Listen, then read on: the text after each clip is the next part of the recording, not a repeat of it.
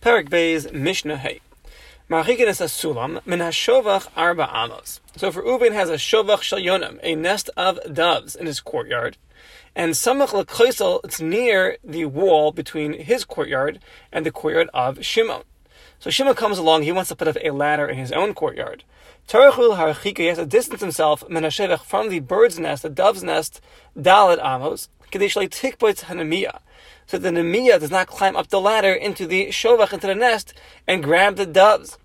Nemiya is a chaya katana, it's a small, wild animal that's torif, it grabs and rips apart these yonim, these doves.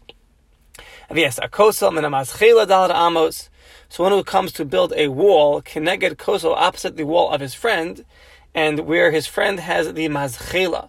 Mazchela is the gutter system.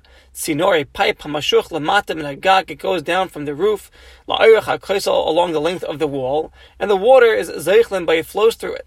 So tarach l'harchika min mazchela, one has to distance himself from the mazchela, from the gutter, daled amos, when he's building this wall, kadesh yezaykiv as sulam.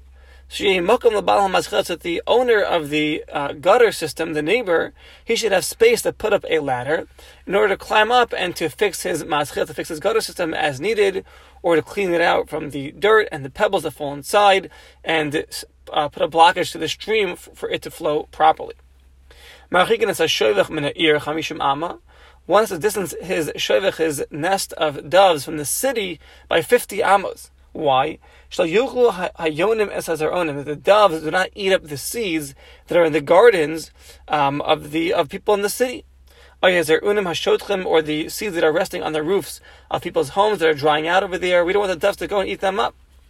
And a person should not make a dove's nest in his own domain, in his own field, unless he has 50 amos in every direction.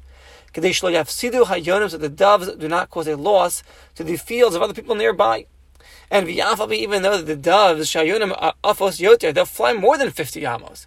So what is 50 amos going to help you? Nevertheless, the Tana holds that up to 50 amos, memalos increase, and they'll go to fill up their bellies.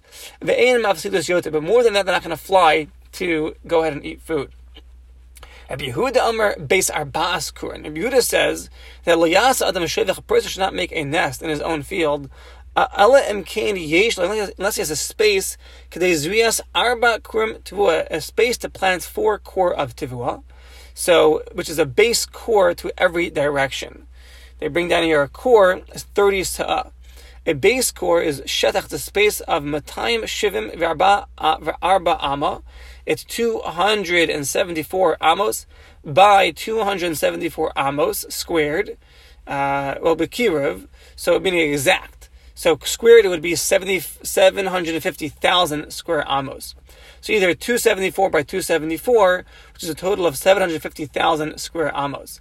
This measurement has to be around the nest in every direction. This is the kashir me'ufa shel hayona b'pamachas. This is the measurement of a full flight of the dove in one shot. And this is a very large shear. The halacha does not follow like Rabbi Yehuda. And the Mishnah concludes that despite the shirim that we're mentioning here, if he bought the nest, the dove nest from his friend, kamoshu as it is in makarka along with the land, then afilu bais reiva, even if all you have around the nest is an area to plant a quarter of a kav alone, which is 10 amos v'chaimeshu, 10 amos v'chaimesh, it's 10 amos and a fifth by 10 amos and a fifth. It comes out to 104 and a sixth of square amos. So harehu, this nest is bechazkas, it's in its status, meaning the buyer is permitted to complete the purchase and keep it l'kaim, to keep that nest as it is, just like the seller had it there, because we can safely say that he made some kind of agreement with the neighbors that they are fine with it, or the neighbors were meichel on any kind of loss the doves were giving them, and therefore you can complete the purchase and keep the nest as it is. Mishnah Vav, nipul. So nipul is a gozel, is a baby chicken, a chick. Shadayin ene parech elam betada. It doesn't fly yet; it just hops. Hanimtza b'toch 50 amos, found within 50 amos of a nest. Harihu shel bal hashoivach. It belongs to the owner of that nest. It must certainly have fell from that nest, and therefore the owner of that nest keeps the chick. Chutz mechamishim amma, but if the chick is found outside of 50 amas from the nest, she'ein shevach karav l'goyzel b'tei chamishim amma, so then harihu shel moitzei, whoever finds it can keep it. Shekin shuch gedacham or meshayir, the kol hamadada, if the chick is hopping, it doesn't hop more than 50 amos.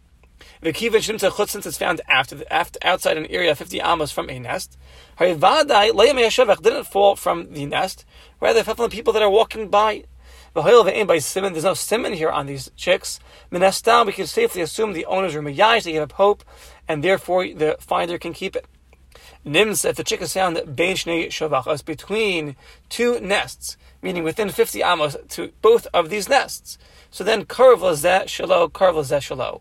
We look at where is this goizel? Hagoizel who shall bala shevach karv lo b'yoder. Whichever one is closer, then the owner of that nest will keep the chick. Mechza al mechza. If the chick is found b'mechak in a distance of shava l'shnei shavachim, it's found in an area where it's even to both nests. It's 25 amos to this nest or 25 amos to that nest. So then shneim yachleiku, they divide. Shnei balei shavachim, the two owners of the nests, will divide the chick amongst themselves. The Gemara explains that we're talking about a case here. Shemispar hayonim, the ownership of doves in these two nests was equal, meaning both owners, say the dove was found in an area of 25 amos to each of them, and each owner owns, say, 100, doves. So that it's both equal. So then you'll divide it. If one of the nests owned 150 doves, and one only owned 100 doves, and the dove is found right in the middle, we don't go after the kiruv, the proximity. We go after the majority, the number. Whichever nest had more doves, so the 150 dove nest owner, he will keep the lost dove. Because the halacha is rov v'karov. When we have rov, majority, or we have karov, we have proximity, holchem achar harov, we go after the majority, and therefore the owner of the 150 doves will keep the dove, and they won't divide it if Hitaka has more doves than his neighbor, like we just explained.